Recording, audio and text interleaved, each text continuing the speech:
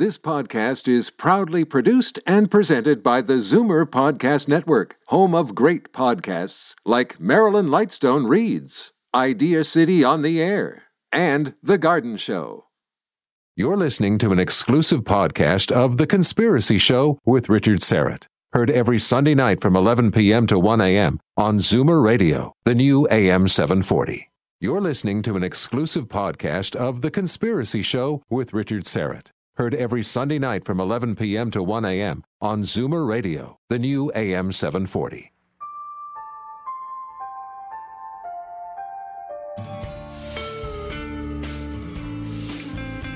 We know the air is unfit to breathe and our food is unfit to eat.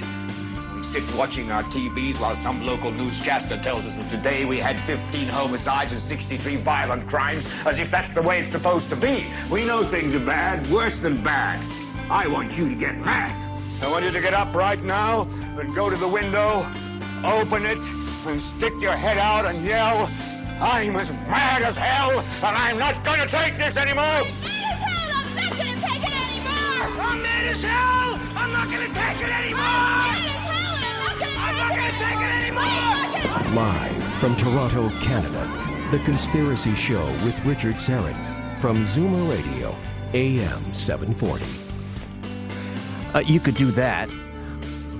Eating a lot of ice cream, I find, also helps. Welcome to the program for Sunday, August the 7th, 2011. It's easy to get mad as hell, especially when the Mercury heads into Hades territory, or Haiti territory, if you will. But just find a cool, shady spot and a nice tub of... I had the nicest ice cream this weekend, cappuccino. I think it's frozen yogurt. I don't know. Does it make any difference in terms of the caloric intake? You do the math. In the summer, I just forget all about that, counting calories, and I just enjoy. And I hope you're doing the same. And I hope you'll enjoy tonight's program, because that's my mission. I'm here to entertain and to serve you. It's great also to be in studio. It's solid. The technology is rock solid. I've got good people behind the glass. David tonight. Sitting in for Griffin March, my regular technical producer. And next week I'll be in studio and then back on the road, which is also fun as we continue to produce episodes for Season 2 of the Conspiracy TV show. And in fact, the 23rd, just to give you a little programming note here, just mark this down, the 21st, if the schedule, the itinerary for the TV shoot works out, I'll actually be doing the show live from Roswell, New Mexico.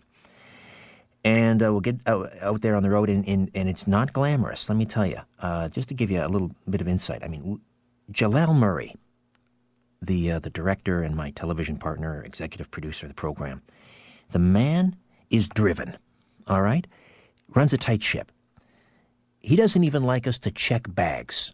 I mean, the minute we land, we're out of that airport into a rental car like a shot, and we're like driving like 8, 9, 10 hours a day, making our schedule, our interview schedule. We'll stop at an Esso for a sandwich. Esso, they make nice gasoline, but not necessarily known for their cuisine. So we'll grab like a chimichanga or something from an Esso, and then we're eating while we're driving.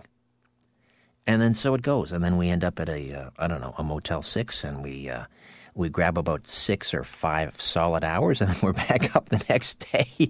And after about 8 or 9 days, God love Jalal, but I'm anxious to get home.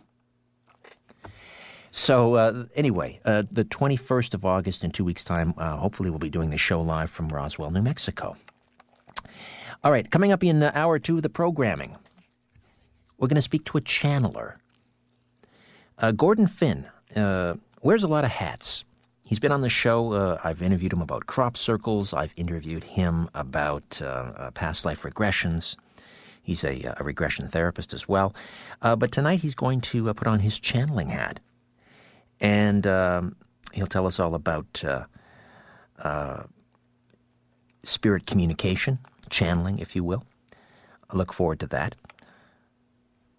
I'm not sure how where I stand as an Orthodox Christian. The concept of spirit communication with the dead, doesn't necessarily square with my faith. Although from time I hear counter points of view on that from men of the cloth.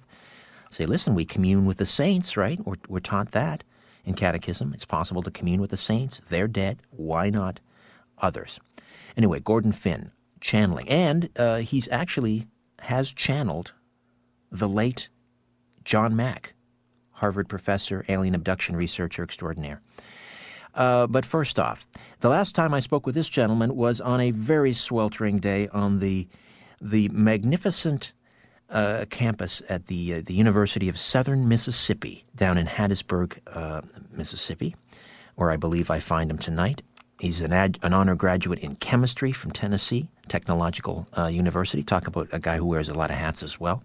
He's published thousands of technical papers, been a featured scientist on History Channel, True TV, numerous documentaries, 5-time Amazon best-selling author of the critically acclaimed Arc of Millions of Years trilogy, internationally renowned for his lectures on science and exploration into the mysteries of the universe and of the earth. He's an explorer. He's a physicist. He's leading an expedition sometime in 2012 to the frigid waters off magnetic north, high in the Arctic, in search of an inner passage he hopes will lead to our hollow earth. And his latest book is a marvelously enigmatic titled Remembering the Future, the Physics of the Soul and Time Travel. And a great pleasure to welcome back to The Conspiracy Show, Brooks Agnew. Hello, Brooks. Thank you, Richard. What a great introduction. Thank you so much. Well, are you in Hattiesburg tonight? Did we reach you down there again? Yeah, I am in Hattiesburg, and it's just a couple of degrees above sweltering. So nobody's talking about global cooling down here. No, indeed.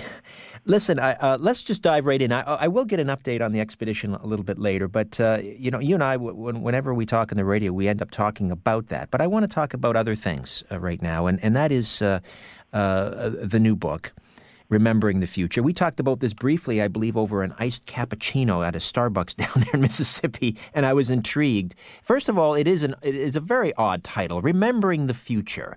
And as I've sort of delved into it, it does sound somewhat reminiscent of a book that made the rounds on Oprah and so forth a few years ago, The Secret. This idea that we are the masters of our future. We can create the future. We can recreate the past and these sorts of things. But your book is substantially different. Tell us how.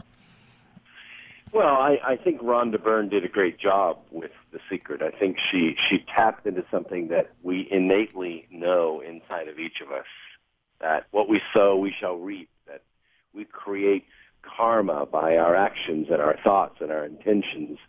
And it's kind of been a loose canon in literature for a long, long time. And I think Rhonda Byrne did a good job of kind of bringing the canon down to eye level for people so at least we could aim it. In the book, she at least talks about the idea of focusing on one idea in the future and putting your intention out on that. I liked the book so well, I ran out and bought magazines and scissors, and I cut pages and pictures out and put it all over my refrigerator. I turned my refrigerator into an intention machine. And then a very strange thing happened. Almost nothing. You were surprised. Yeah, I mean, and I thought to myself, well, if it's happening with me, maybe it's happening with everybody that reads this book, or most of the people. Maybe they're only getting some of the stuff. And so I began to study what could be missing from this. What is the actual tool, the mathematical function? Because we're just talking about energy here. And being a physicist, I thought there may be an approach.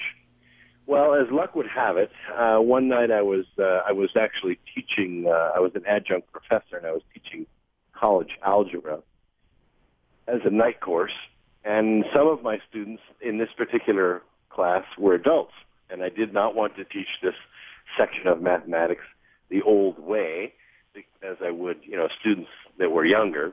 say, freshmen or sophomores, because I thought I would lose their interest. And as it turns out, there is, in mathematics, a philosopher that's mentioned, and his original name was Leonardo de Piso, and he was affectionately called Fibonacci.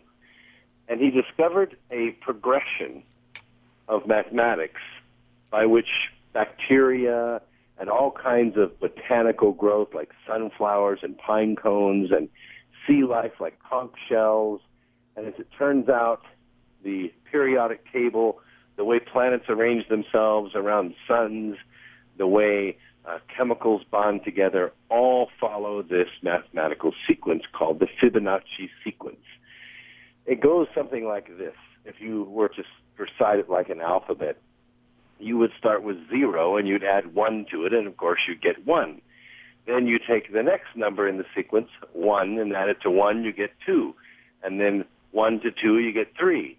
And so forth, 5, 8, 13, 21, 34. And as you go up through the sequence, you get to a certain slope that's pretty linear and doesn't vary very much. That is to say, it has very little error in it. And that slope is 1.618 to 1.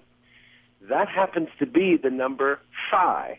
It happens to be linked to all kinds of sacred geometry. And it happens to be irrefutable, at least in this sequence. That's what you call the golden proportion.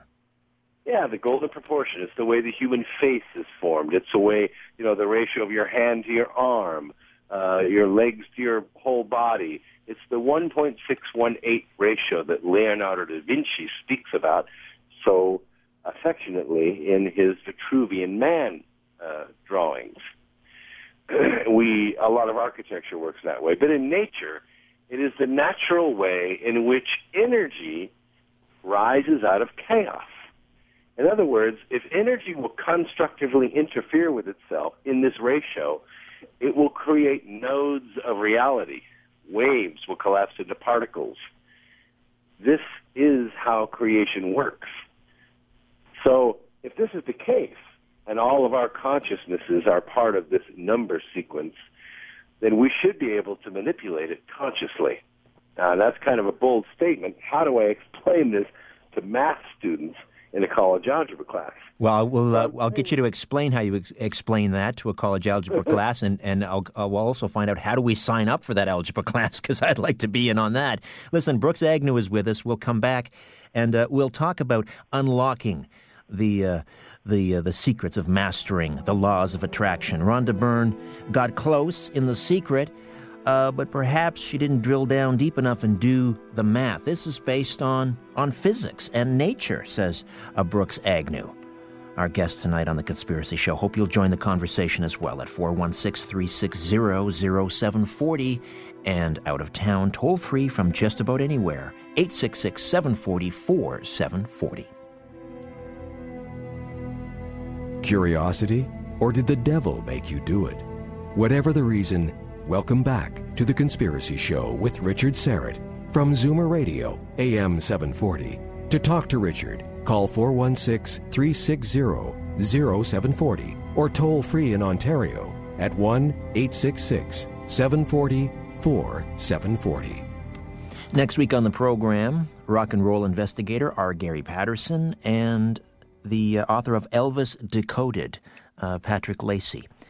And Rosemary Ellen Guiley, of course, will return, it being the second Sunday of the month, with another paranormal investigation. Right now, Brooks Agnew is with us, talking about how we can unlock the secrets and master the laws of attraction.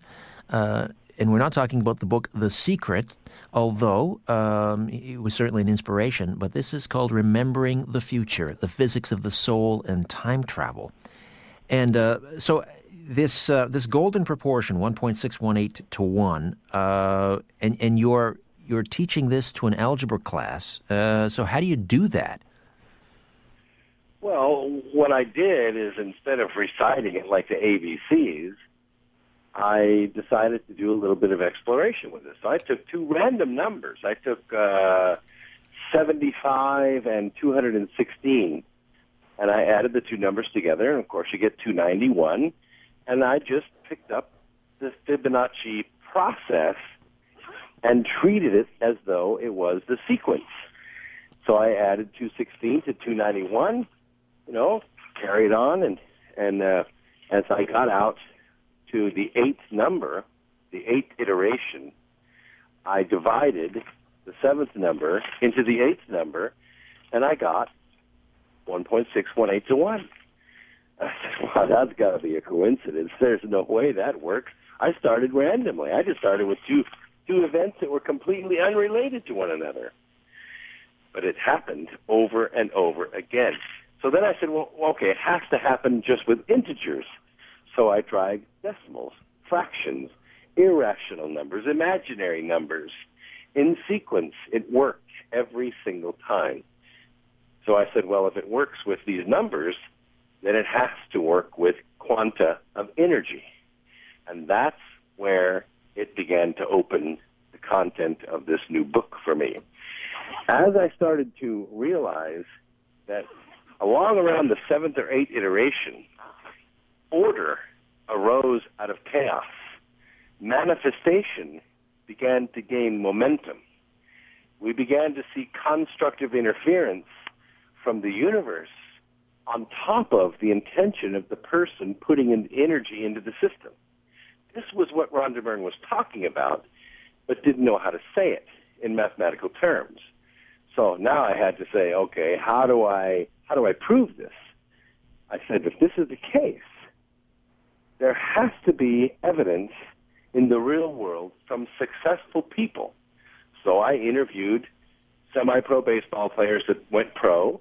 I interviewed pro-am players at golf that became pro. I interviewed real estate investors and investment banker.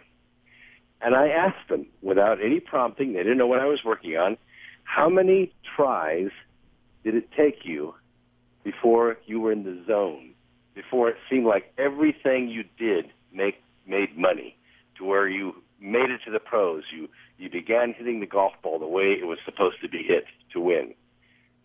Remarkably enough, Richard, the number was 8. Oh, boy. It was 8 tries.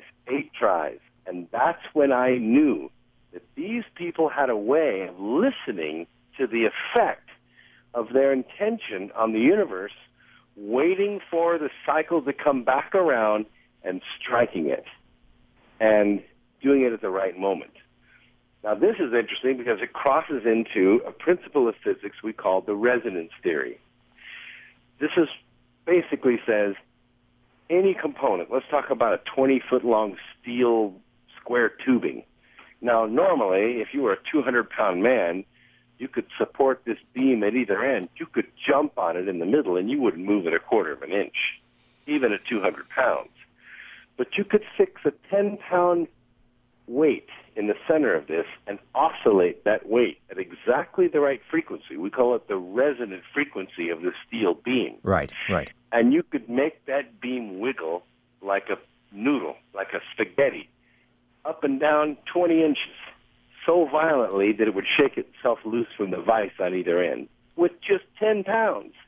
Now, this was done on Mythbusters on TV, and it was incredible. This is how an opera singer would shatter a piece of crystal by hitting the resonant frequency of the crystal.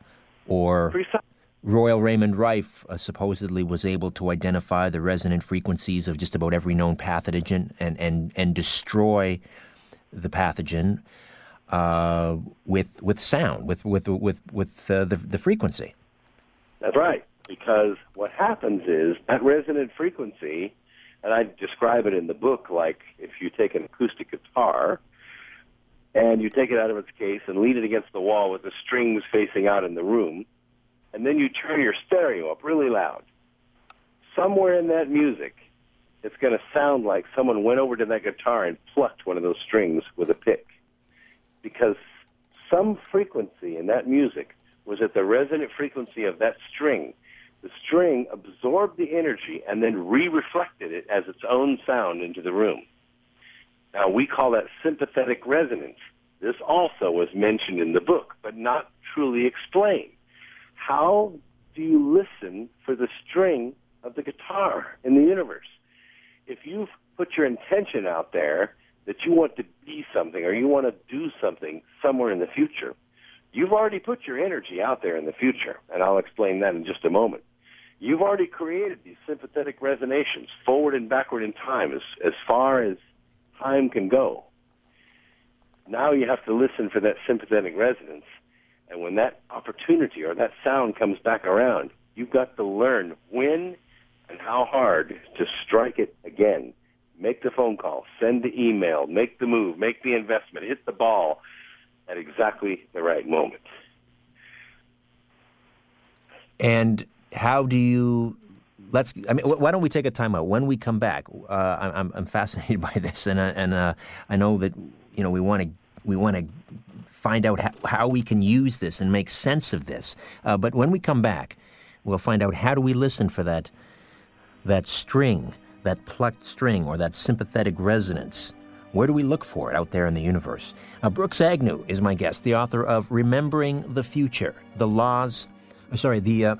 physics of the soul and time travel, mastering the laws of attraction in ways that Rhonda Byrne couldn't have even imagined. Back with more of The Conspiracy Show. Don't go away. You want the truth? You can handle the truth. The Conspiracy Show with Richard Serrett from Zoomer Radio, AM 740. To get to the truth, call Richard now at 416-360-0740 or toll free at 1-866-740-4740. Coming up in just over half an hour's time, Gordon Finn will be along to tell us about channeling.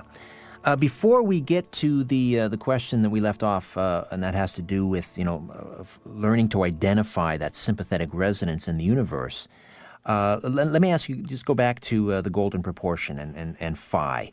Does that number have anything to do? Was it instrumental in the construction of the pyramids, for example? Oh yes, the number phi, the ratios between the base of the pyramid, the angle of the pyramid, its arrangement, all had to do with this golden proportion. In fact, the height to the width of it was in the golden proportion. So yes, it was very instrumental in crafting and building the architecture of this edifice. And if we utilize that in architecture, let's say in the construction of our homes, does that have anything to do with enhancing this sympathetic resonance? That's a good question. A lot of people ask me from time to time about geometries, especially sacred geometries, and phi. Does it excite anything? Does it bring anything into focus, or does it enhance the generation of energy? I think the jury's still out for me on that. Although I will say, lots of buildings like the UN building is built using the golden ratio. Each section of it is 1.618 times wider than it is tall. Interesting. All right. So back to that guitar string, to sympathetic resonance or the resonant frequency. Where do we look for it? How do we identify it? Well, you look for it in time.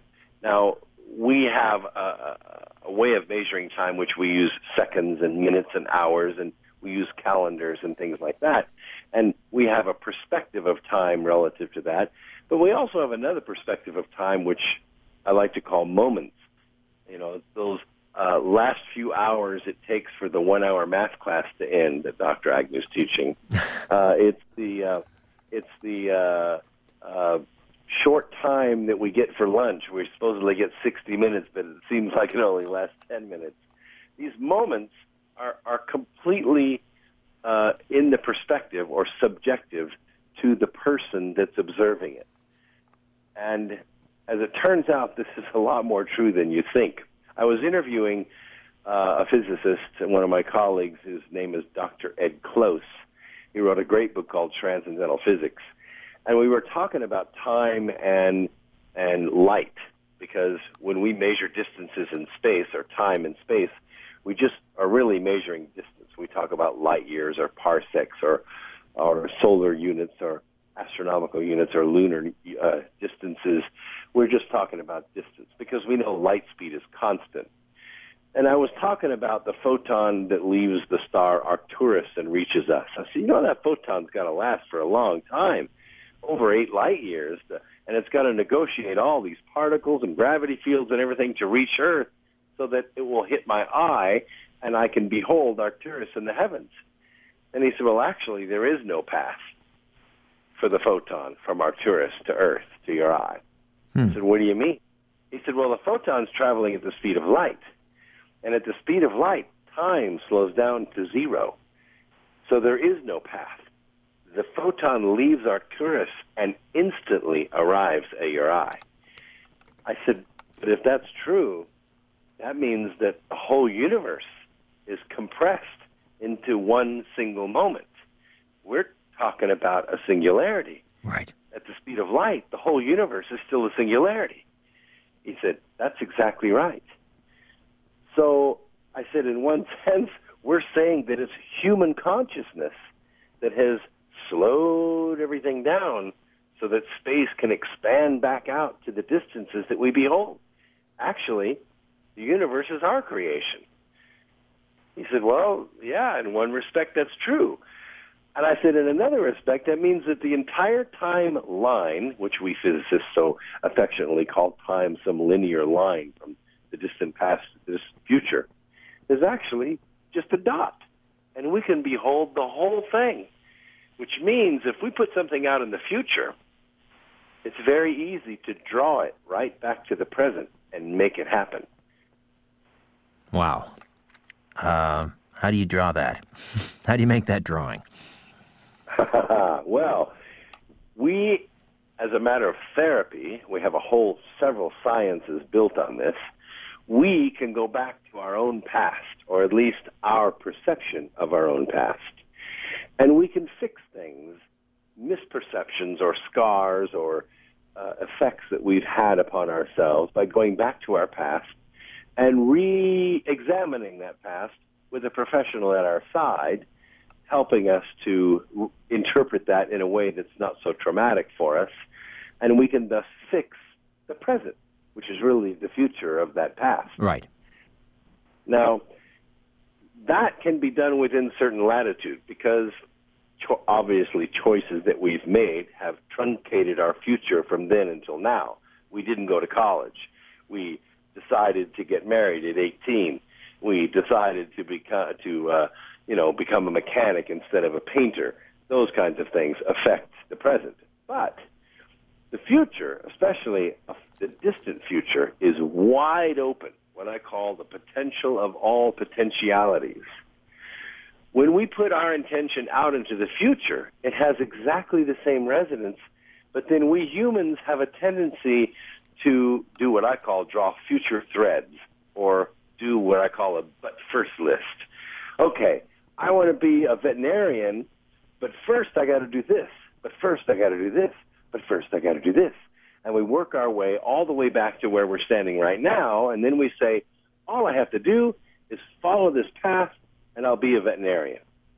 Well, I will have to tell you that it's far more successful than Rhonda Byrne's path to the future, but it still often doesn't work.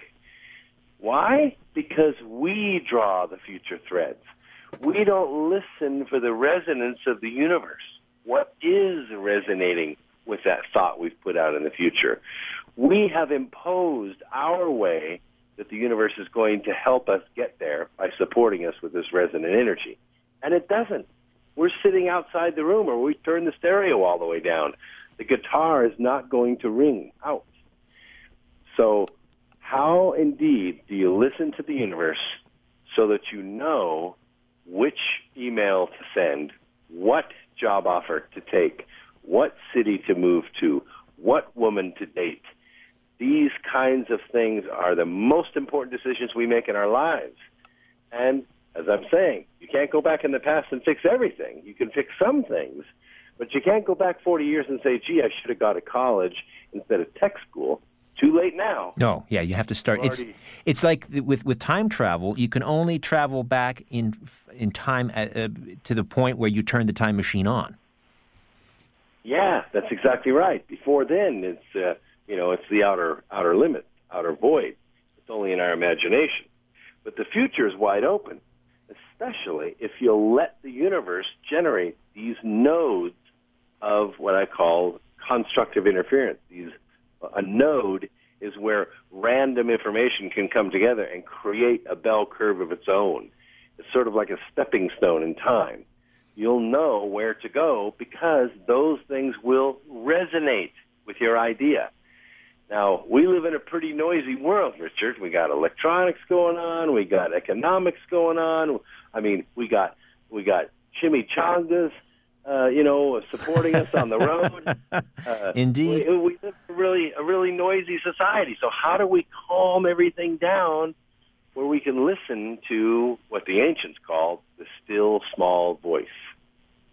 And that's where I introduce a form of meditation that I use because I'm a busy guy. I can't spend 4 hours a day sitting around on a pillow meditating.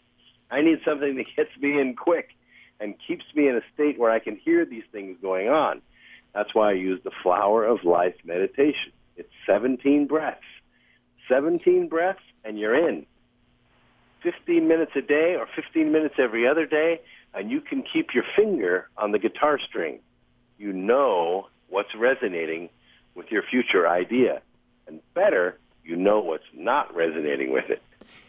So then you're able to pay attention. One of the things that I've noticed over time is that certain people come into your life at a certain particular point, and you wonder, well, why did I meet that person right now? And it may not make sense for a while, but then you start to connect the dots, and that person introduced me to that person, and then I found out about that job, or what have you. Are those the types of things you say we have to pay attention to? The people that come into our lives, Yes, exactly. Those are exactly the points that I'm talking about. You will have what seem to you to be chaotic, random events come into your life. But if you're listening and you're awake to what resonates with your idea, resonates with your future, you'll see the exact things that match what you're trying to manifest in the future. Now that chaos arising, or that order rather, arising out of chaos, which might mean that promotion, or you're becoming that self-actualized individual, or whatever it is you want to be, or whatever it is you want to attain. That happens, you're saying, on the more likely on the 8th attempt? I mean, how do you count back and realize, okay, this was my 8th kick at the can? Well, that's a really good question. Normally, when we look back at the past, we expect to see a straight line. Yes, I can see the path that I came down. There are my footprints in the snow or the sand, and I can see where I came from to here. But most of the time, when we're successful, that path in the past is very jagged and seemingly, if you look at it from the outside, seemingly very unrelated. Like, what possessed you to go into that Hardee's that day and eat there by yourself? And the guy at the table next to you said, man, I really wish I could find an engineer that knew how to do this. And you said, but that happens to be my field of expertise. Really? Can you come with me to the plant? Boom. Come on. Right. You didn't plan to go to that fast food place and sit down and meet that guy. It just happened. That's what I'm talking about. That's what resonates with the universe, because he is feeling the resonance to go to that fast food place at that moment as well. He doesn't really know why, but that's how these things come together. And you have to be aware and awake of these things. If you go through life silent and you're not listening to these things, or you go through life noisy and overpowering everything, you're going to miss it all. I have a good friend who I asked, what is his dream? He said, I want $1 million. I said, why? Why do you want $1 million? He said, well, I want to move my family from the Philippines to the U.S., and I don't want to have to worry where my next meal is coming from. So I said, well, then really what you really want to have happen is you want to move your family to the U.S. and you don't want to worry where your next meal's coming from. What does $1 million have to do with that? Nothing. So if you're concentrating on the $1 million, your family is going to be in the Philippines till you grow old and die. Excellent point. All right, Brooks, we'll take another time out, come back. I also want to talk about the power of intention and how that figures into this, specifically the experiments by William Tiller at Stanford University, in which people were actually changing the past with their thoughts. I'll get your take on that as well. 416-360-0740 and toll-free from out of town, 866-740-4740.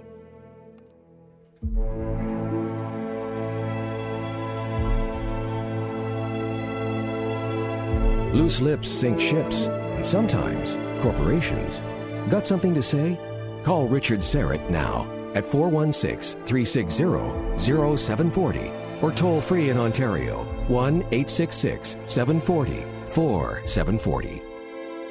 Talking the golden proportion here with Brooks Agnew. It turns out even the dimensions of our teeth are based on phi. The front two incisor teeth form a golden rectangle with a phi ratio in the height to the width. The ratio of the width of the first tooth to the second tooth from the center is also phi. The ratio of the width of the smile to the third tooth from the center is phi as well. And on it goes. So much of what we perceive as beauty is all tied up in the golden proportion, or phi. Brooks, those studies at Stanford University, William Tiller, and where people were actually changing, I'm not sure the specifics of the study. It was a series of numbers or something that was contained in a black box, and they were actually, people with the power of their thoughts were able to change those numbers, or do I have that right? Yes. There is a classic method we call a random number generators. There's a statistical fact, this is an observation, that when populations are large, they tend to form a normal distribution with the exact center point between the two extremes being the center of a bell curve. You'll have some in the upper numbers and some in the lower numbers, and as they get closer to the center, the population gets higher and higher. So if you have a random number generator that's randomly generating numbers between 1 and 1,000, you're going to see a node at 499 or 500. That's a known fact. Now, what he did is he commissioned in his study people that showed even a mild propensity at being able to focus their intention for a period of time.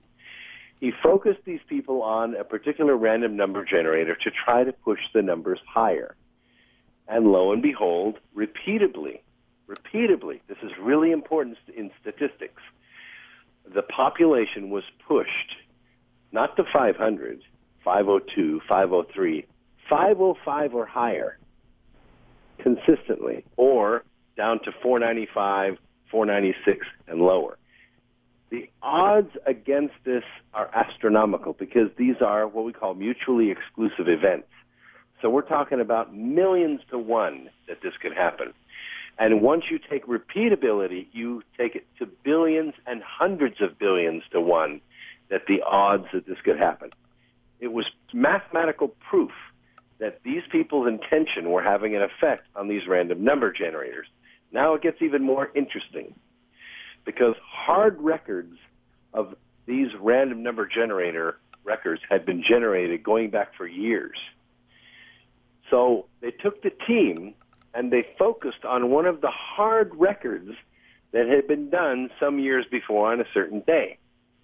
They concentrated on that event, and they went back to that date, opened the middle envelope, and looked at the record. And sure enough, the random number generator had generated a average that was either higher or lower repeatedly, exactly as the group had manifested. Now, the evidence seemed to point to this hitherto unobserved record could be reobserved in the future by this group and thus pushed with their intention to give a different result in the past. And when read in the future, sure enough, that record showed the effect of their intention. What does this mean to you? What does this mean? Well, it means to me that humans are at least interdimensional beings. We can very easily behold past events with such clarity we can almost smell the apple pie from when we were children. And if we can do that, we can also behold the future with such clarity. I can tell you from business experience that those business leaders that can envision what their company should be doing 5 years from now, they will be successful. If they can't form that vision for their companies and they are going forward in a random order, they will not be successful. Let's grab a quick call from Keith in Rochester, New York. Hello, Keith. Welcome to The Conspiracy Show. Yes, sir. Your author, I'm going to pronounce it Fibonacci. I've been using those numbers for years, and I'm not lying when I've handicapped, when I'm saying facetiously, when it's termed the vernacular, the ponies. Some of my handicapping, I've even determined every horse's position running in the race insofar as finishing position. And the problem is getting the algorithms. Some years back, I approached a small computer company in Maine to get software on this, and I had a real dickens of a time explaining myself. And when you, the host, stated that the author of The Secret didn't even have an idea of what she was approaching, that's true. We don't teach this financial knowledge, and even when the market's opening tomorrow in turmoil, with our country's credit rating being lowered, we got into this turmoil. I think the author would agree, because we don't teach this higher math, just like when he's doing in his math classes. But I have the IRS statements to show for it, internal revenue, that I've gotten some jackpots using these Fibonacci numbers. And I would say in closing to the author, you've got to encourage people to develop algorithms. Don't talk in complete generalities. Get people educated. Do as I was doing without any bragging. Get them to understand equations and algorithms. That's how you get ahead in life. All right, Keith, thank you for that. Brooks, did you want to respond? Well, yeah. I mean, an algorithm is a complex function. In simple algebra, we use what's called a stepwise function. It's how electronic throttles work in cars. We take to establish a fuel-air mixture to accelerate a car. But an algorithm is an equation that takes multiple inputs in multiple forms and puts them in one equation and allows them to generate one answer. And it's very complex mathematics, but once you create the algorithm, it's a little like an engine. You feed sausage and onions and heat and time, and you get meatballs, or you get the end product that you're looking for. It's a machine, like a mathematical machine. You put the right inputs in, and you get an answer. Let's personalize it. If someone wants to, become an actor, and putting this into practice. Obviously they're going to go out and they're going to take the classes, and they're going to go to rehearsals, and they're going to do the casting calls, and they're going to practice and hone their craft. But in addition to that, they're going to put these intentions out there. Waveforms, is that what we would call them? How do they do that? That's a good question. For humans, we have a clear ability to be able to envision things. Now, when we envision this, you say you want to be an actor. Well, that's pretty general. If you say, well, I want to be a dramatic actor, I want to be a comedic actor, I want to be a romantic actor. In fact, I want to be in this type of movie with this kind of star or this kind of co-star with this kind of director. Now you're getting the details down to where you're getting the texture, the color, the smell, the timing, the force behind what it is you want. Not just a general thing, I want to be an actor. You can be an actor serving tables in Hollywood, but that doesn't mean you're in a film. What kind of film? What kind of money do you want to make? How famous do you want to be? How much money do you want to make? Those are the kind of details that you need to put into a full vision of being an actor or an actress. Got it. Just Okay. moving to Hollywood.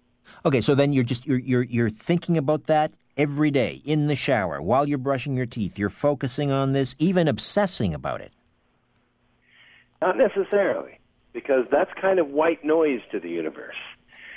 Focusing on it at exactly the right moment or at regular times is much more effective than focusing on it with abandon to everything else. In the book, I call this holding on to the bell. You've gone out to the future, you've hit the bell with your hammer, and then you're holding on to it. You have to be able to release. And that's what this meditation really trains you to do. Because in this meditation, there's a release breath. It is where you've struck the idea in the universe. Now let go of the bell and let it ring. This is the hardest thing for people to do. You've got to release that, really release it, and let it resonate with the universe. Because it's not the thing that you're going to hold on to or seek after. You're going to seek after what's sympathetically resonating with your idea out there. And those are the things you're going to hit along the way. So those waveforms are acting upon this vast field of potentiality that is our universe, and is then creating, among other things, matter that is going to move us along in the direction of that goal. Is that the idea? Yeah, that's exactly the idea. Now, when we look out in space at night, you see all the points of light. Well, we know now as astrophysicists that only makes up about 5% of the matter that makes up the universe. The rest of it is some chaotic soup, which we call dark matter, which actually could just be super bright, and we just can't behold it. But it's probably chaotic. Now, when stars come together, this is organized matter, and they're pumping out silicon and oxygen and nitrogen and iron into our universe, which makes up the higher order elements that we have in our universe.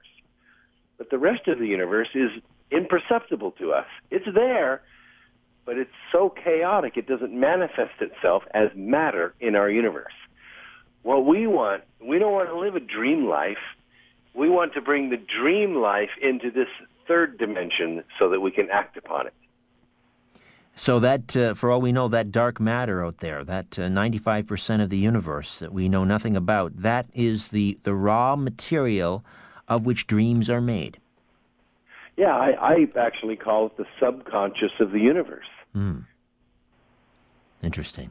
Listen, Brooks, time is tight here. I want to just park that for a moment and perhaps come back to it in another show and just get a quick update on the North Pole Inner Earth expedition. Sure. As you know, we've been working on this since late 2006 with the unfortunate and untimely demise of Stephen Curry, who was our previous expedition leader. Late 2006, I was elected as the expedition leader. So this expedition is sea-based. We're going to sail from Murmansk, Russia, to a point near the North Magnetic Pole. We're going to be surveying about 10,000 square miles, looking for either an opening in the seafloor or an opening into the inner Earth from the surface. Now, this is a legend. It's probably one of the oldest legends that we have in humanity. More people know about the Hollow Earth than knew about Middle Earth before the movies came out. And this is really the ultimate mythbuster. What really blew my mind, Richard, is that no one's ever been. Except for Admiral Byrd's legendary flight over the North Pole, nobody's ever sailed these waters. This is the first time film has ever been shot in this area. So it's very expensive. It's about a $2 million expedition, and that doesn't count the post-production costs. That's just to get there and shoot all the film. Right. We intend to do 15 days, 24 hours a day of all kinds of experiments, water measurement, air measurement, core samples off the bottom, measures of magnetism. But we also intend to address the Indianna Jones aspect of this, and that is the idea that there might be an opening into the inner Earth. And I can tell you definitively as a scientist, if there is a void there, there will be life. Amazing. And, of course, one of my favorite books growing up was the Jules Verne book, Journey to the Interior of the Earth, and, of course, later made into a great movie with, I believe it was a great British actor. Was it David Mason? And Dork. Yes, yes. So, and as you have pointed out, there is some, although the idea is sort of poo-pooed by mainstream science who are clinging to the tectonic plates theory of the formation of the Earth, there is some interesting data that has come out from the U.S. Geological Survey, which tends to support a hollow Earth, correct? Yes. The USGS has been collecting vibrational data every time there's a major earthquake on the planet. This is how we know that there's been an earthquake in Haiti or Chile or Japan. But since 1996, all of these listening stations around the planet have been tied together in real time. That means that every time there's a big quake, it sends the vibrations all the way through the planet, and the other listening stations pick up those vibrations and create a kind of CAT scan of the Earth. Well, all this data has been piling up, but there's been no real analysis of it until Dr. Y. Sessions at Washington University got a grant, employed, very cheaply, of course, some grad students to go through all that data. 600,000 seismograms, the numbers were crunched, and what he published stunned the world. He discovered another ocean underneath the crust, the size of the Atlantic Ocean. Underneath the surface, or underneath the floor of the ocean bottom is another ocean. Right. That's right. What they detected in these seismograms were the damping waves of another sea, with waves crashing against the shore underneath the crust. Remarkable. And this, coupled with the discovery of this bizarre, in many instances, bizarre marine life that nobody seems to know where it came from, suggests perhaps this hollow Earth. Well, the theory is that if there is a hollow Earth, there's an opening in the crust, then the inner ocean and our ocean are blending. That's why we're going to be taking water samples and checking for differences in salinity and crystallinity and microbial life. But if that sea vent exists, then mature life should be able to swim between the oceans on those strong currents. Well, since 2007, when this shelf broke off after I don't know how many years of global warming, the shelf became unstable, and the wind put a load against it such that it really broke off. This continent-sized piece of ice opened the Northwest Passage for the first time in, 200,000 years. Since then, there's been an explosion in very strange marine life. We see frilled sharks, which they've been extinct for millions of years, being caught in nets. We see what is normally a 25 to 30 species jump in sea rays netted in Manila to 1,500 new species of rays. And this indicates that we have some kind of biological input into our oceans from another source. And so who knows, if you find that inner passage, what you'll find down there. Woolly mammoths, as I believe the secret diaries of Admiral Byrd revealed. Who knows? Well, we'll follow this up with you in the months to come, Brooks. Get more updates as that magical date approaches sometime in 2012. And in the meantime, we'd love to have you back on and get drill down deeper into the golden proportion and your wonderful book, Remembering the Future. Appreciate your time as always. It's my pleasure. If they want to get the book, they can go to the website, rememberingthefuturebook.com. They'll not only get it signed, but they'll get the audio version for free. So if you're not a great reader, don't worry about it. I read it for you. Excellent. Rememberingthefuturebook.com. Terrific. Thanks, Brooks. Thank you very much, Richard. All right, we'll talk soon.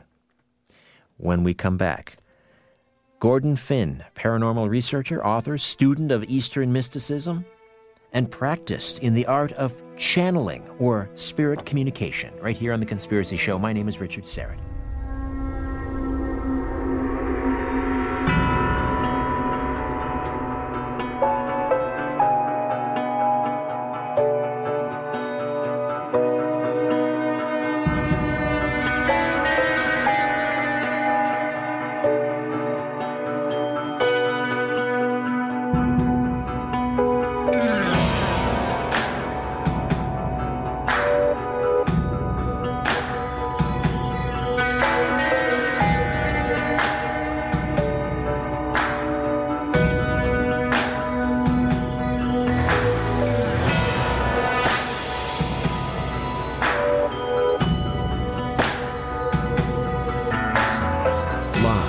Toronto, Canada, The Conspiracy Show with Richard Syrett from Zoomer Radio, AM 740. During that last commercial break, you may have heard a spot for our dear friends down at Conspiracy Culture, Patrick and Kadena, and they are presenting this new documentary called Kubrick's Odyssey. And Jay Weidner will be in attendance, the filmmaker, and this is at the Toronto Underground Cinema, which is in the Queen Spadina area of Toronto, and that's Saturday, August the 20th at 9:30 p.m. Well, next week on the show, I neglected to mention, on the 14th, I'll have Jay on the program talking about Kubrick's Odyssey, Part 1. And this focuses on Kubrick and the Apollo space program, in which he presents some pretty compelling evidence of how Stanley Kubrick directed the Apollo moon landings. And he reveals that the film 2001: A Space Odyssey was not only a retelling of Arthur C. Clarke and Stanley Kubrick's novel, but also a research and development project that assisted Kubrick in the creation of the Apollo moon footage. The creation of the Apollo moon footage. You heard me correctly. And in the film, Kubrick's Odyssey, he also explores Kubrick's film The Shining and shows that the film is in actuality the story of Kubrick's personal travails as he secretly worked on the Apollo footage for NASA. Are you connecting the dots here? The idea is that Kubrick essentially created the Apollo moon landing, that it was, in fact, a hoax. So that'll be interesting, in conversation with the filmmaker behind Kubrick's Odyssey. That's next week on The Conspiracy Show. All right. My next guest was born in Glasgow, Scotland, in October of 1952, educated at Glasgow Academy. He moved to Toronto, Canada after the death of his father in March of 1968, and then about 1970, his discovery of popular spiritualist books such as Life in the World Unseen helped him put into perspective certain haunting dreams in which his father would say, "Try to imagine I've gone on a long holiday." Further readings in spiritualism, theosophy, and the Western esoteric tradition slowly expanded his understanding of the mysteries, leading to such modern teachers as Seth and David Spangler. His interest in the mystic and esoteric bred a fascination with the entire range of paranormal phenomena. He studied the world of researchers, psychics, healers, and channels without ever imagining he might become one himself. In the late 1990s, his lifetime of sporadic lucid dreams exploded into a 4-month extravaganza of near nightly adventures throughout the plains with a variety of guides, of whom Henry seemed to be the ringleader. After the usual anxieties of the "what will people think" variety, he plunged into the narrative which became Eternal Life and How to Enjoy It. And a great pleasure to welcome back to the Conspiracy Show the no BS guru, Gordon Finn. Gordon, how are you? I'm well tonight, thank you, Richard.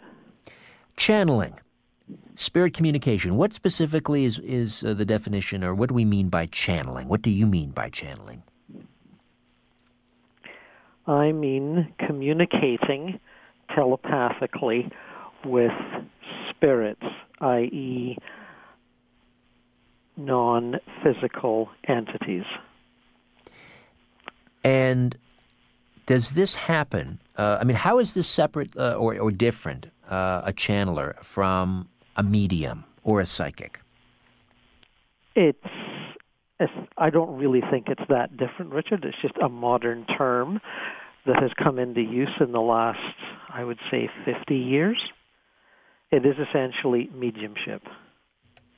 Okay, but when you're channeling someone, if it's Dennis Hopper or Natasha Richardson or John Mack, do you, in a sense, become possessed by that specific spirit and then they talk through you? I generally don't do that. I generally hear them, how shall I say, speaking in my head or giving me certain ideas and feelings, which I then put into a language that seems appropriate for that person. I don't voice their voice, if that's what you're asking. So in other words, your voice doesn't change, you're not entering into a trance and these sorts of things. I wouldn't call what I do trance-like. I would call it a slightly altered state of consciousness, and I'm not taken over by the spirit that's communicating, no. How do you verify, in your own mind, that it is Dennis Hopper or some other actor or as I mentioned, John Mack? How do you know that they're dialing into you? How do you separate the noise, if you will? Yes, well, of course, that's a very good question, and it applies to all the channeling that I do. If someone comes to see me and asks to speak to their deceased mother or father, which, it often happens, or whether it appears to be Dennis Hopper or Natasha Richardson, I have to use my own inner sense of discernment in the same way that in a conversation on the physical plane with someone or anyone that you may meet, you discern by their attitude, their voice patterns, and their body language, if they're being genuine. Now, of course, there's no body language with a spirit, but you still use that same sense of discernment. And is this something that is this innate with you, or did you learn how to do it, or is there something particular about the way that your mind and brain might be constructed in terms of sensing different vibrations, dimensions that others don't access? I believe that anyone, given the desire and the willingness to practice and submit to the experience, can channel. I entered it through the back door, in a sense, by studying and reading books by psychics and getting to know the field, and then through a sort of a process that happened to me during the 1990s through lucid dreaming, out-of-body travel, and also, as I may have mentioned to you before, spending a lot of time inside crop circles in England. I seem to raise my vibration, my personal vibration, to the point where I was able to do this. How do you prepare? Let's say I understand tonight you will do some channeling. How do you prepare for something like that? Well, before your show started tonight, I did listen to your last guest with great interest, by the way, but before the show started, I spent some time in my darkened bedroom and meditated for a while, and just tried to get in tune and eliminate any, as you say, noise and whatever else happened during the day, and just, sort of get focused. And I put out a couple of messages as to who might be ready to communicate, and I got a couple of answers. And do you recall, can you take me back to your first spirit communication when someone from the other side came in sort of loud and clear and you thought, oh boy, here we go, this is it? Oh, that's a good question. During my process of spiritual growth and transformation in the 90s that I just referred to, Richard, I had many interesting lucid dream and out-of-body experiences. But the one that related to mediumship the most, and this is covered in memoirs and books by other spiritual journeyers, if you like, but you may not have heard of it before, but there's this phenomenon that sometimes happens upon waking in the morning. And what seems to happen is a loud voice addresses you in your bedroom and says something to catch your attention just as you're waking up. And for me, this happened one morning, and I knew about the phenomenon ahead of time, but I didn't realize it was going to happen to me. But as I woke up one morning, a rather loud voice in my bedroom said, "And your life as a medium will now begin." Wow, it was that It was that succinct and that dramatic. I was, as I say, I'd read about the phenomenon in other people's books, but when it happened to me, it was just as wild and crazy as you might think it would be. Gordon Finn is with us, and we're talking about channeling, spirit communication. Now, Gordon, you and I have talked. You know my spiritual tradition, an Orthodox Christian. Is this something I need to be wary of? I mean, I guess assuage my apprehensions about spirit communication as an Orthodox Christian. Well, it's my belief and drawing from my own experience and the experience of others that I've either met personally or, read their books, including, famous people like James Van Praagh and John Edwards. One is trained for this sort of thing spiritually. It may seem to happen all of a sudden, like the sudden sort of thing I just mentioned, but you're actually being prepared by spirit, by your spirit guides and various practices that you engage in when you're out of body at night, so that when you actually start to do it, you are ready and you have the discernment not to be fooled by mischievous or nasty spirits who would lie and who would feed you false truth.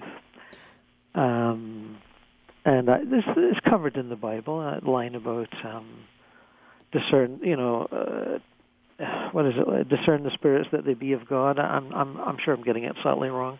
Well, I think there's a warning in the Bible about conjuring.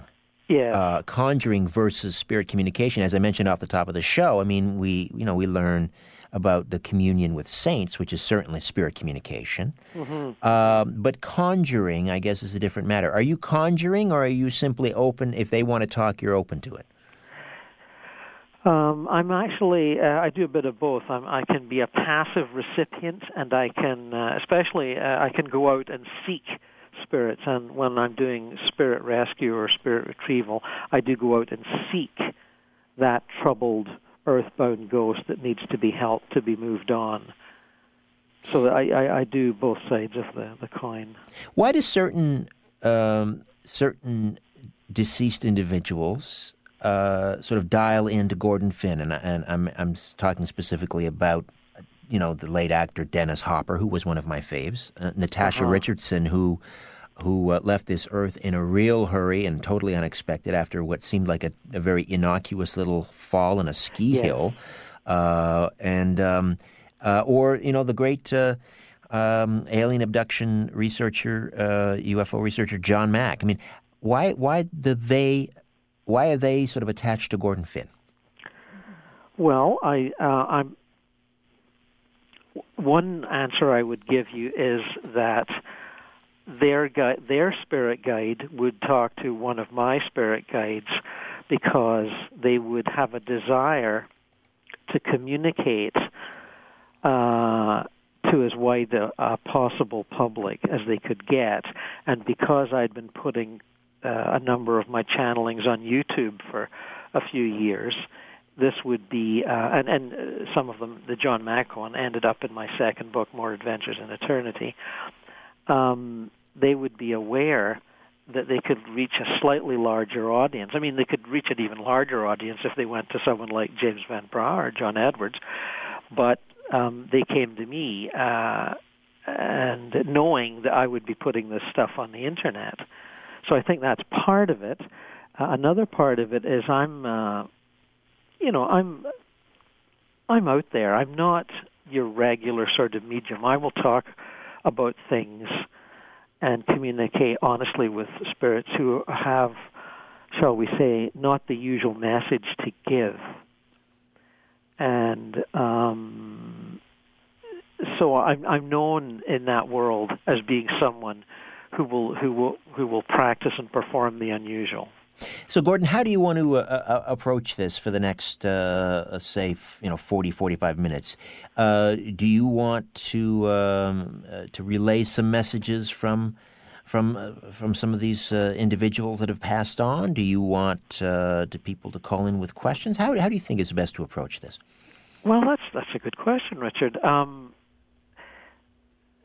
perhaps we could do a bit of both. I mean, I'm not feeling any great urge from anyone. I did get a message that earlier, a couple of hours ago, that Dennis Hopper would be ready to speak a little, or speak to me, and then I would convey it. He's still very excited about his transition, even after these few months. All right. Well, why don't we come back and see if we can't ask Dennis Hopper a few questions? Okay. All right. Gordon Finn, my guest, here on The Conspiracy Show. If you'd like to get in on the conversation, if you have a question or comment generally about channeling, or maybe you have a question for Dennis Hopper or Natasha Richardson or the late, great John Mack, we can have Gordon field those as well. 416-360-0740 and 866-744-740. Stay with us. Different views make great conversation. This is The Conspiracy Show with Richard Serrett on Zoomer Radio, AM 740. To speak to Richard live, call 416-360-0740 or toll free in Ontario, 1-866-740-4740.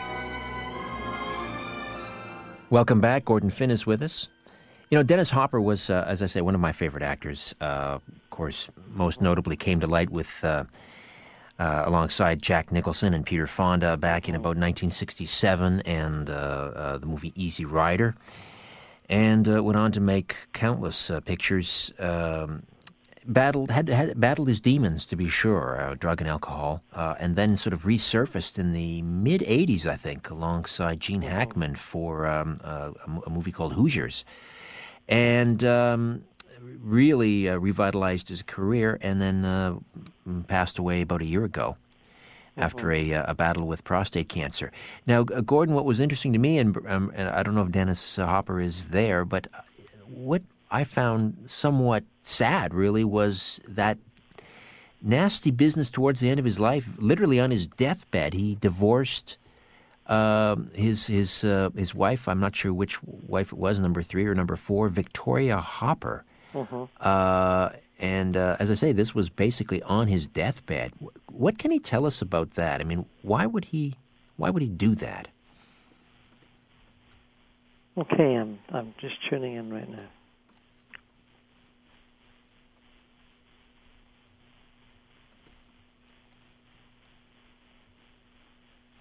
He now regrets that and has tried to communicate that regret to the lady in question.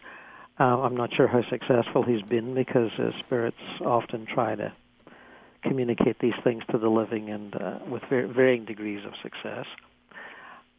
He's saying that he was influenced by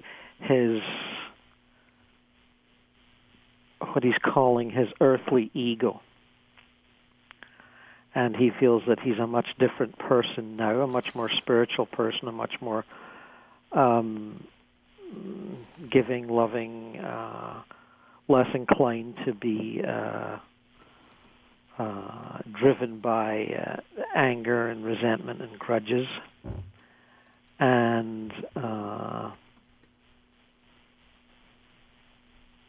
he's certainly not happy about what happened in the last little while with his wife, and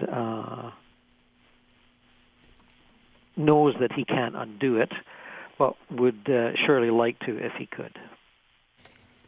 He had a brilliant acting career, but he did have, as I say, he battled his demons, drugs and alcohol, and married 5 times, actually. His last wife of 14 years was his 5th wife. But what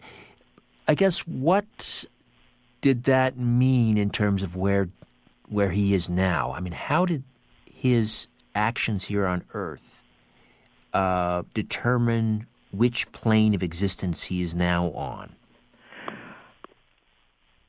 Okay.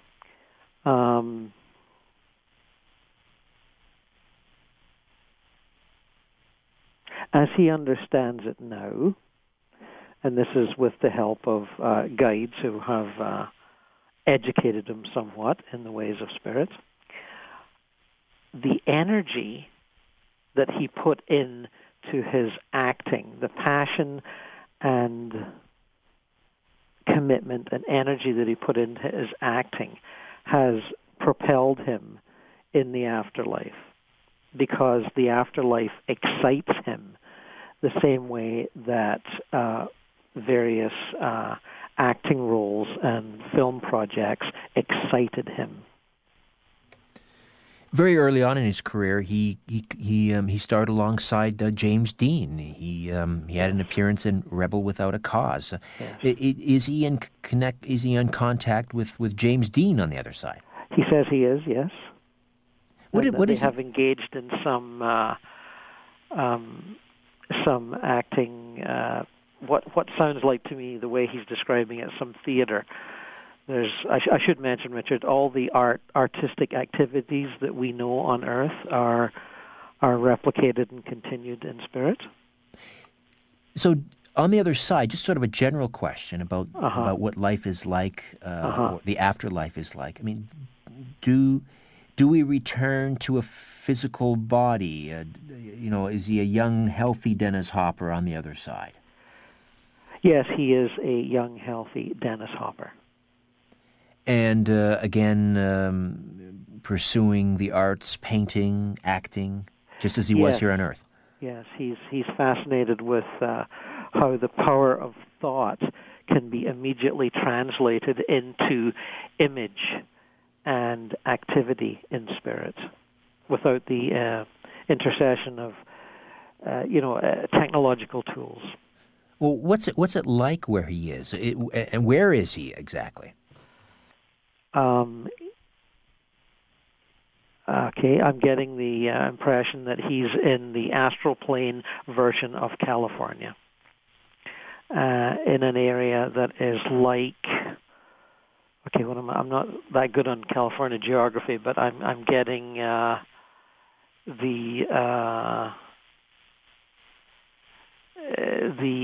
seacoast area south of Los Angeles is somewhat like that. So not much different than here on Earth, except I'm guessing are the colors more brilliant? It never rains. It is more radiant. It is more beautiful. It is more brilliant in ways that he finds hard to describe. And I should say, most communicators find it hard to describe, because it seems to involve the use of vocabulary that we don't really have here. But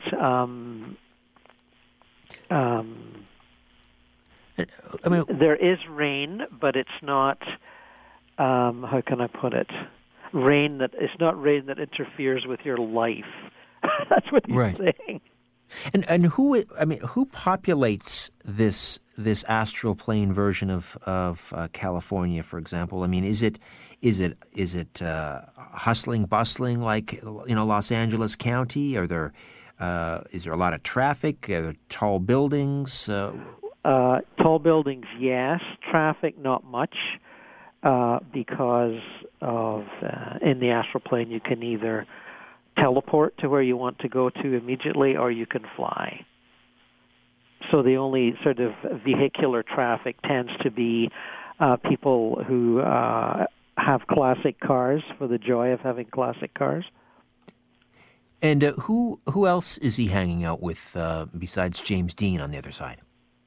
Oh, okay. I'm getting a whole host of people from the acting and film community here, but I'm not. Can't see if I can slow them down enough to get names. I'm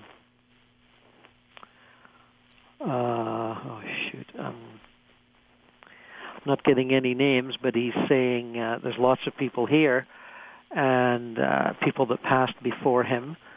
And wait a minute, Natalie Wood. There's one. Right, that would make sense. Yes.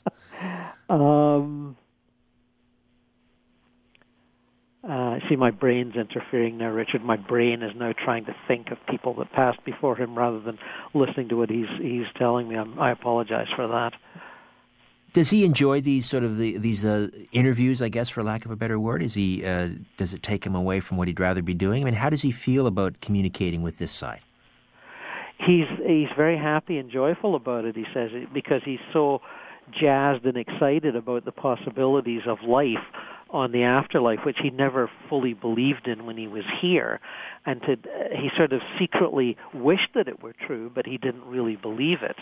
And as I said in the thing that we did that's up on YouTube, he definitely had some out-of-body experiences when he was doing psychedelics in the 60s and 70s that took him to places that he now realizes were part of the spirit world, but he just thought they were amazing hallucinations back at the time. When he passed, did he receive that sort of life in review alongside a spirit guide? I mean, did he sit down and watch sort of a home movie of his life and review that? He said he's done part of that. He says it's pretty grueling, and because you're up face to face with all your own shortcomings. And he said, "By God, have I got a lot." And so he says you can do it in bits and pieces, and so he's done some of that, but not all of it. And is he getting ready to reincarnate, or when will that happen? He's having way too much fun to reincarnate now. Is that a choice, a personal choice? I mean, can they stay on that plane or can they reincarnate? Is that up to the individual? He's not too sure, but okay, he's turning and talking to his guide right now. His guide is telling him, yes, that it's purely a matter of choice. You can come back or you can stay. Who else are we able to contact? First, I guess we should thank Dennis Hopper for making an appearance. Yes, I'm doing that right now, and he's giving that sort of characteristic big, smiley laugh. And he's happy to... All right, well, so long, Dennis, and it was great talking to you. I'm a fan. Listen, we'll take a time out. We'll come back, and we'll take a few calls, and maybe we can have you get in touch with the late, great actress Natasha Richardson. Ah, yes. Gordon Finn, my guest, here on The Conspiracy Show. Stay with us. Question everything. This is The Conspiracy Show with Richard Serrett on Zoomer Radio, AM 740.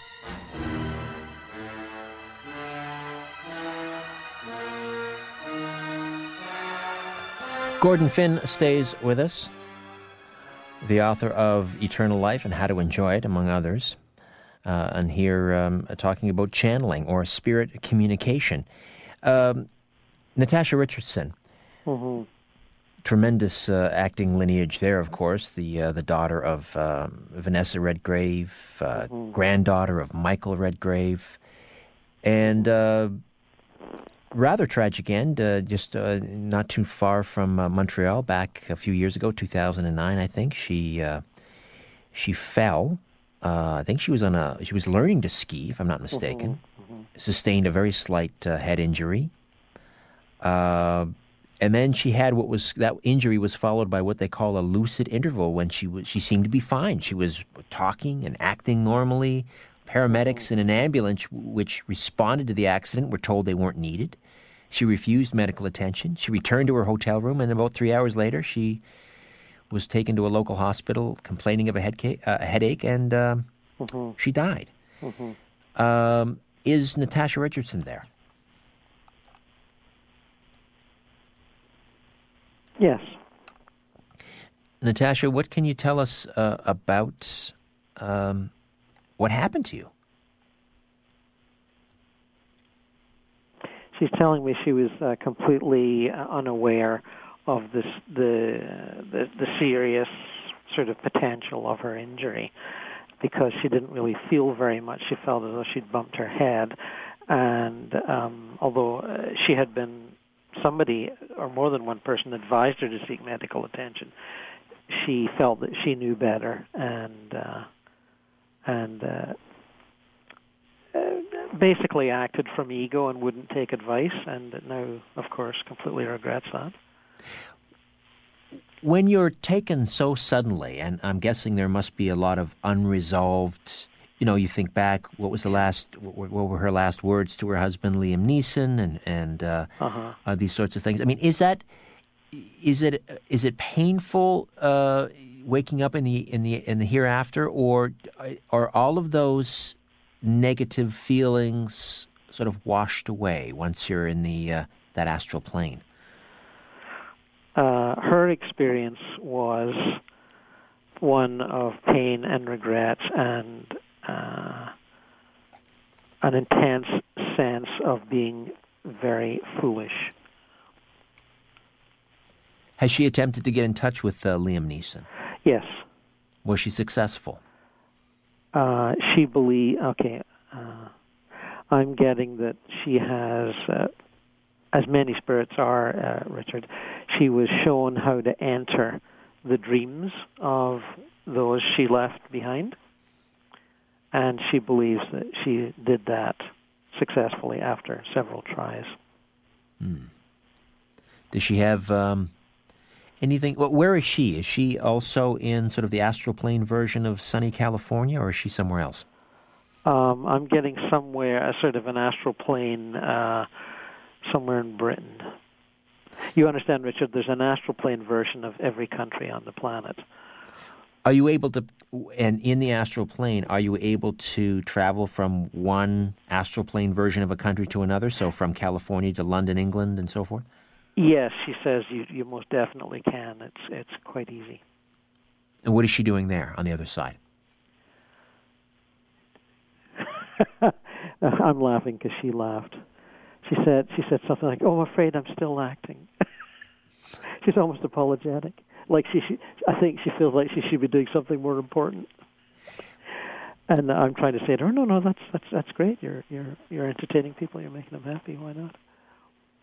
And I mean, how do they fill their days besides acting? I mean, you would think that on the other side, in the astral plane, I don't know, there would be something more significant. I mean, or do they just carry on as if they were still alive here on Earth?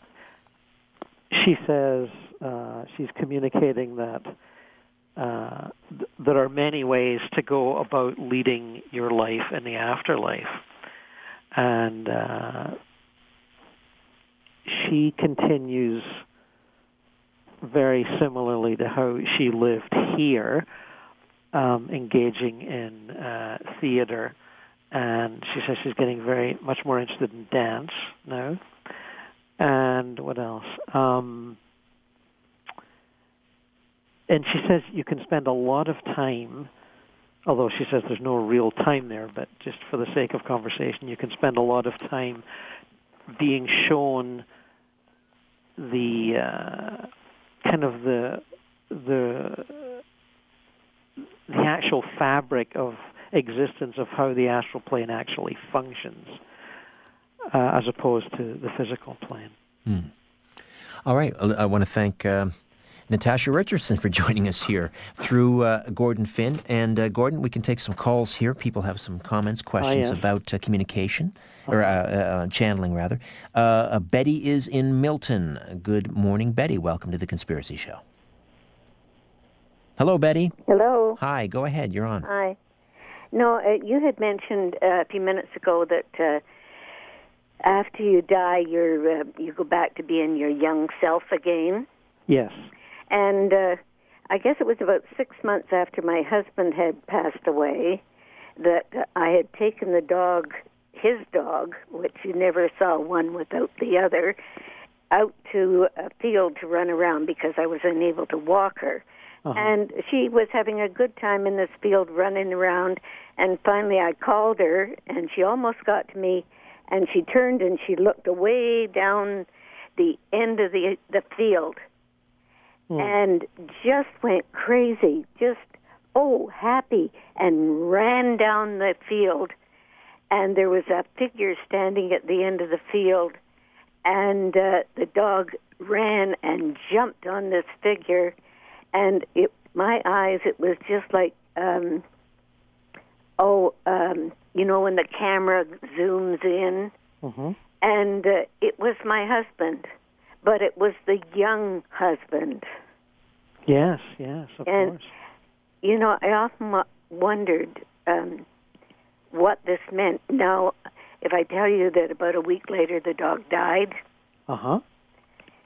Do you really think he came back for that dog? Oh, absolutely. Yes, Yeah. he would know that the dog was ready to pass. Ah. Yeah, well, it wasn't an old dog or anything, but they were inseparable. Well, that's likely why the dog moved on, yes. Mm-hmm. Betty, that's a very uplifting, wonderful story. Now, when you saw this figure at the far end of the field, and you were sort of in your mind's eye, you were able to zoom in and identify him as a younger version of your husband. Now, after that, did he simply sort of walk off, or did he just sort of vanish? Well, I tell you, I was sitting on the Chesterfield in the living room when I came to. It was I wasn't asleep. It was so real. Mm-hmm. It was if I had just So somehow you got from the gone into field. another place. So you definitely took the dog out for a walk in the field, and then you came to on your sofa in your living room. No, I didn't do that. But when I woke up, the dog was beside me, and she's licking my face, and she's whining and crying. And everybody thinks it was a dream. To me, it was so real. Well, Betty, only you would know, Yes. for sure. Well, thank you for that call. I appreciate it. All right, thank you. Thank you. All Bye-bye. right. Let's say hello to Arthur in Toronto. Good morning, Arthur. Of course, most people want to believe in fantasy, but the real proof is what God says. He says in one scripture, I don't know where it is offhand, the dead know not anything. They're waiting for a resurrection period when God will decide who to bring back to life and who not to. When Christ is on earth, the devil comes down to him and says, give an act of worship to me, and I'll offer you all the kingdoms of the world. And God says, get away from me. Only God should you worship. But Arthur, we do know about communion with the saints, so there is spirit communication. But that's demon-inspired. Demons and the devil will do anything to convince people to turn away from God, and that's what they're doing up to this day.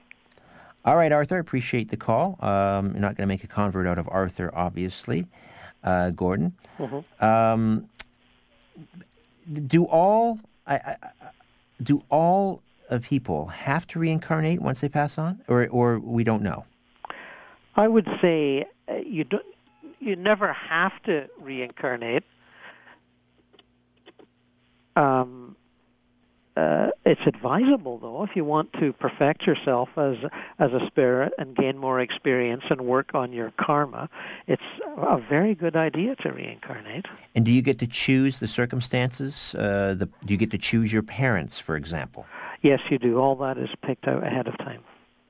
So it's hard to imagine, though, someone, for example, willingly choosing to be born into a family, let's say, abusive alcoholic parents, or to be born in a depressing, circumstance. But people do. But,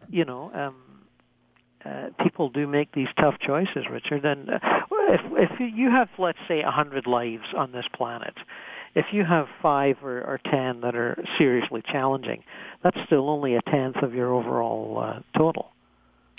Right, but the other thing is the value of reincarnation if we have no memory of the previous life. In other words, it's almost like graduating into grade 6, but remembering nothing about what you learned the previous school year. Well, I believe the learning is lodged subconsciously and comes up as, wisdom from life experience. Now, whether you use that wisdom, whether you A, access it, and B, use it well, is another story, but I believe it is there. Right. When you do spirit recovery, spirit rescue, these are individuals that are trapped. They've passed on, but they're still trapped on this plane? That is correct. How does that happen? I mean, for some people, it seems like it's finding themselves in the afterlife is as simple as falling off out of bed, and others seem to have trouble. What's behind that? Well, some people pass very, very quickly, and they pass so quickly that they don't even realize they've passed. And since we're talking about celebrities and stuff, I can give you a very, very vivid example. John Entwistle, the bass player from the rock band The Who, through an accidental drug overdose while he was on tour and in a hotel somewhere, passed. And I saw it on the internet or something, and immediately I thought, oh, this guy needs help. So I sat down and did a meditation, projected to where he was, and started talking to him. And he was definitely unaware of what had happened. He felt very alive. And I just chatted with him a bit and sort of tried to bring him around. I said, listen, John, you've overdosed and you're dead. And he was like, well, I don't feel dead, which a lot of them will say. And, I just sort of got his attention. And that's essentially what you do as a spirit helper. You get their attention. And then I called for someone to come and take them into spirit. I just had to laugh because the person that showed up was Keith Moon. Well, and they just laughed and hugged each other, and Keith Moon led him off, and that was the end of that. I would imagine a familiar face would certainly help. Oh, in the yeah, transition. and for most people, it's a mother or a brother or something like that. But for John Entwistle, it was Keith Moon. And the party continues. Quite possibly, yes.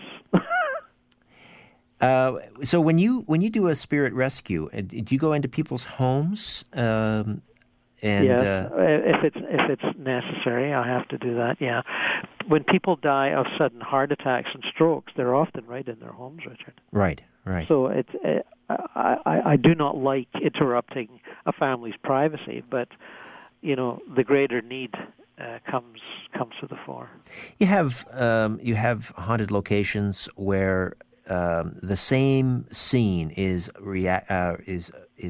acted out again and again and again. The same man with the top hat comes down the same staircase at precisely the same time every night. Is that an actual conscious spirit that's trapped, or is that simply sort of an echo from the past? In my experience, it's an echo from the past.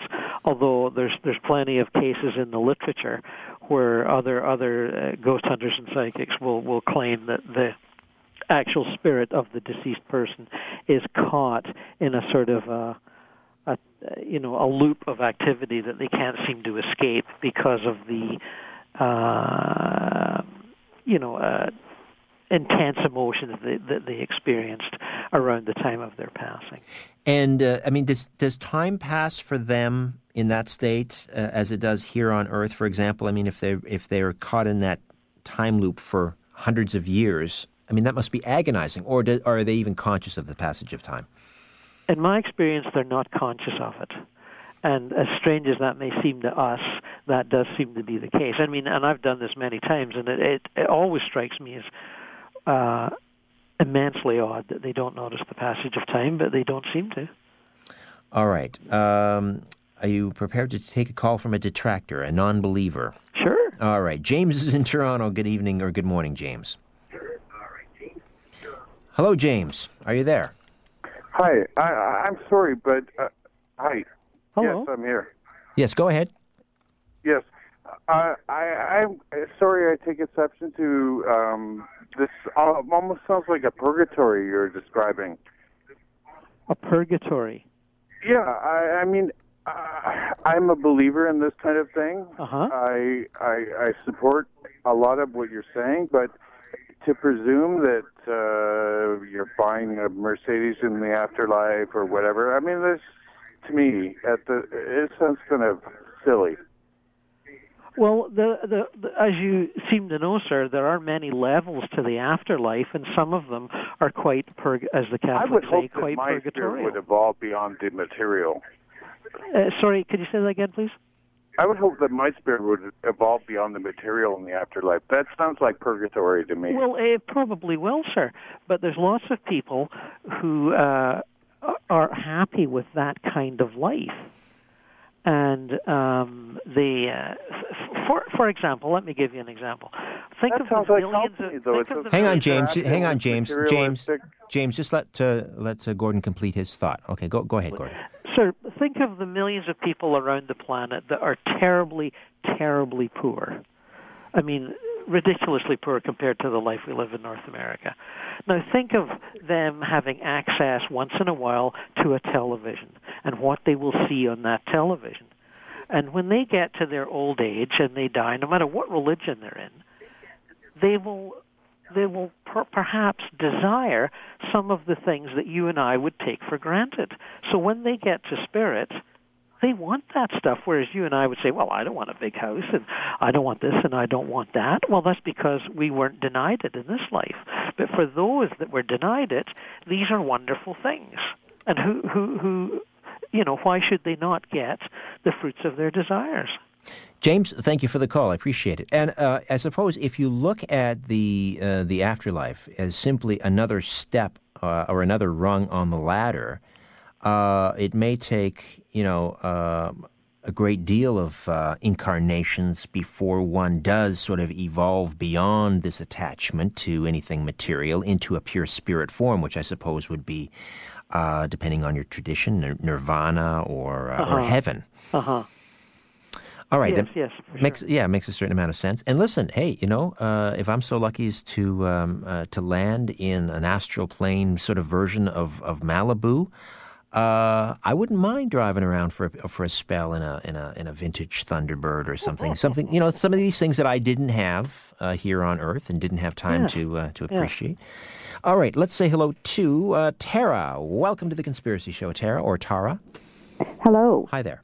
Could your guest possibly comment from a spiritual perspective the terrible traumatic case of missing Madeline McCann, little girl who disappeared, probably deceased, and the parents they can't move on. They're living, but they're also dead. What possible learning or resolution from spirit can happen? Ma'am, is this a child that has disappeared? Am I getting you correctly? Yes. And this is a case of about four years ago. I was on holiday with her parents in Portugal. Young British girl. And the parents are now deceased? No, they're not. But the child was never found. And I see. So the trauma is so tremendous that the parents are caught in some sort of a purgatory. Yes. And the little girl, who knows where she is in spirit, probably. Right. Well, I vaguely remember the case now that you bring it up. I believe that all suffering on the planet, it teaches us, and the parents of that child, as the parents of any child who either goes missing or dies early, if you like, learn whatever lessons that they are capable of learning through that suffering. I mean, my own father passed when I was 15, and that was a tremendous amount of suffering for me at the time. But I did learn from it, and I went on with my life. So you're saying they're sort of living a sort of a purgatory on Earth. Well, that's perhaps a fair way to describe it. Well, there was the added problem there, of course, is that the parents on holiday in Portugal came under a great deal of criticism because they left their small child unattended for a short while. They were a short distance away, but then the child was abducted, and so they have to live, in addition to the loss of their daughter, not knowing what happened, they have to live with that guilt. Yes. Horrible situation. Yes, it's awful. I mean, the death of children is just so awful. It's one of the things I least like to deal with. But I did do a number of retrievals at the Norway shooting last week there, and that was pretty painful. But you learned as a retriever, you learn to cope with these things. Tara, thank you for the call. Thank you. A personal question, if you'll indulge me, Gordon, and that is my one and only sort of encounter with the paranormal occurred several days after my father was buried in, so this is early 1987. He passed away on New Year's Eve, 1986. And the encounter I had was seeing a specter in my bedroom, but it was me. I was looking at my doppelganger. Is that, have you heard of that before, and what does that mean? Well, there's many cases of doppelganger sightings in the psychical research literature, Richard.